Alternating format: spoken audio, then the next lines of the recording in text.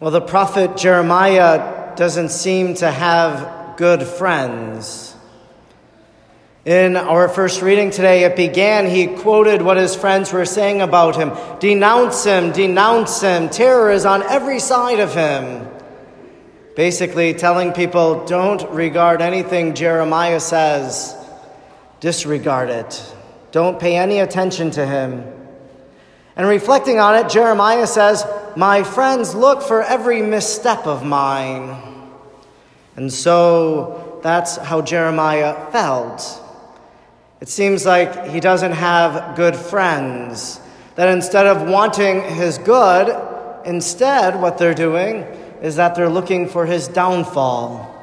Instead of being a friend, they now are a foe. I think as we give pause this weekend to hear that story of Jeremiah, it's one for all of us to think about the friendships that we've enjoyed throughout our life. We can think of our childhood friendships, growing up in grade school and then high school. And maybe for some of you, those friends, those grade school friends are still your friends today, and you've been friends for 30, 40, 50 years. I know for myself, I can think of my best friend from high school, and I'll admit, we don't talk all that often. I don't call him or anything like that. Every now and again when I'm in town, I might text him and say, would you and your family be free for a meal tonight? But it's just occasional conversation. And through the power of social media, you're able to stay in touch, at least know what's going on in their life. But when my grandmother died, he came to the funeral. When my mother died, he came to the funeral. And so even though we had not talked or spoken really at all during that time frame, because he was a friend, he felt compelled to come to the church, to pay his respects, to console his friend. We could think of some of our friendships maybe from college, graduate school, our professional friendships from our workplace, and also the neighborhood friendships that have formed and been fostered throughout these years. And we really give thanks to God for these good friendships. How is it that we can approach friendship so that it doesn't become like the friends of Jeremiah, but rather that it would be a good friendship? Maybe a few tips, few suggestions. I think the first would be to root it in prayer. That you pray for your friends, that you want what's good for them, and so you ask God to help them and to bless them. St. Paul, he went around on his missionary efforts, and as he would go around to these different communities, he would then write letters after he would leave. But I can't help but imagine that as he was there in those communities, that he made a connection with some of those people, that in some ways he called some of them friends. And whenever he wrote a letter to the Christian communities that he wrote to, he would say, I remember you always in my prayer. I give thanks to God for you in my prayer. For us, for our friendships, to pray for our friends. And when we know that one of our friends is going through a difficult time, whether that might be health-wise, emotionally, maybe they lost their job, whatever the case might be, that we pray for them in a very special way in those times of trial and turbulence in their life. The second thing that we can do with our friendships, and we all do it, we're good at it, we communicate with our friends, we share life events with our friends, we talk with them. Not only that, but we also know that we have a friend that whenever we're going through something, that we can turn to them, that we can share with them something, and in return, they're going to offer advice. They're going to offer counsel. They're going to support us through any difficult situation that we're seeking their advice. A good friend listens and counsels and advises their friends. They're there for them. The third thing about friendship is that at times we probably have to apologize.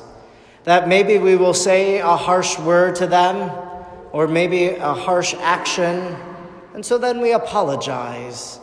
And if the friendship is a good friendship, it will overcome whatever trouble that friendship had faced.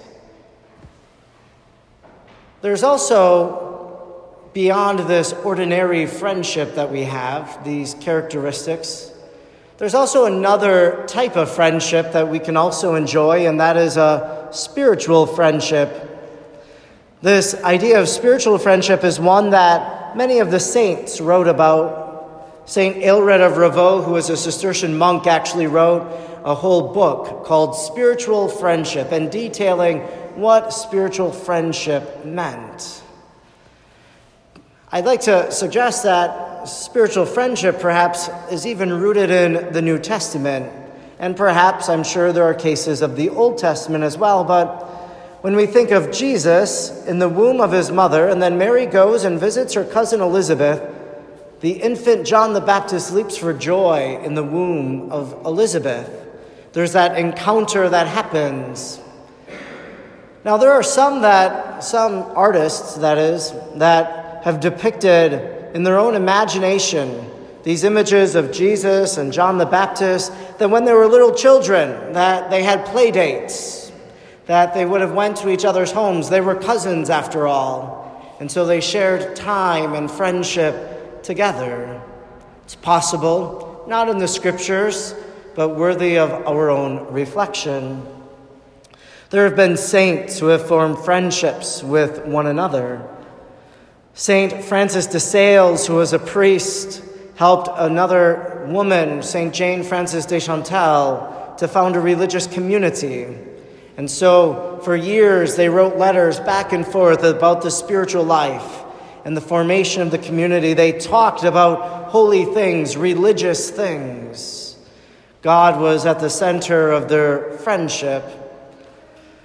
The other aspect of spiritual friendship, too, would be St. John Paul II, that he, as a philosopher, a great thinker, wrote to another philosopher, and they would exchange ideas, that they had this discourse together, a friendship out of their own thought and reflection.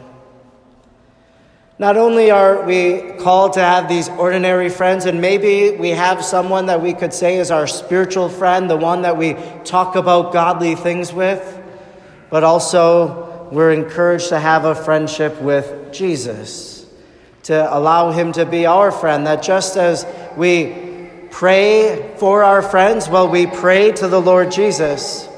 Just as we talk to our friends and listen to them, well, we talk to Jesus in our prayer. We listen for what he's trying to say to us deep within. And then we approach the Lord for forgiveness for the times in which maybe we've turned our back on him. We can also have a friendship with the saints, with some of the saints that maybe we are familiar with, their stories, that we ask them to pray for us. And in a sense, that's a heavenly friendship that we can enjoy. The friends of Jeremiah, they really weren't good friends at all.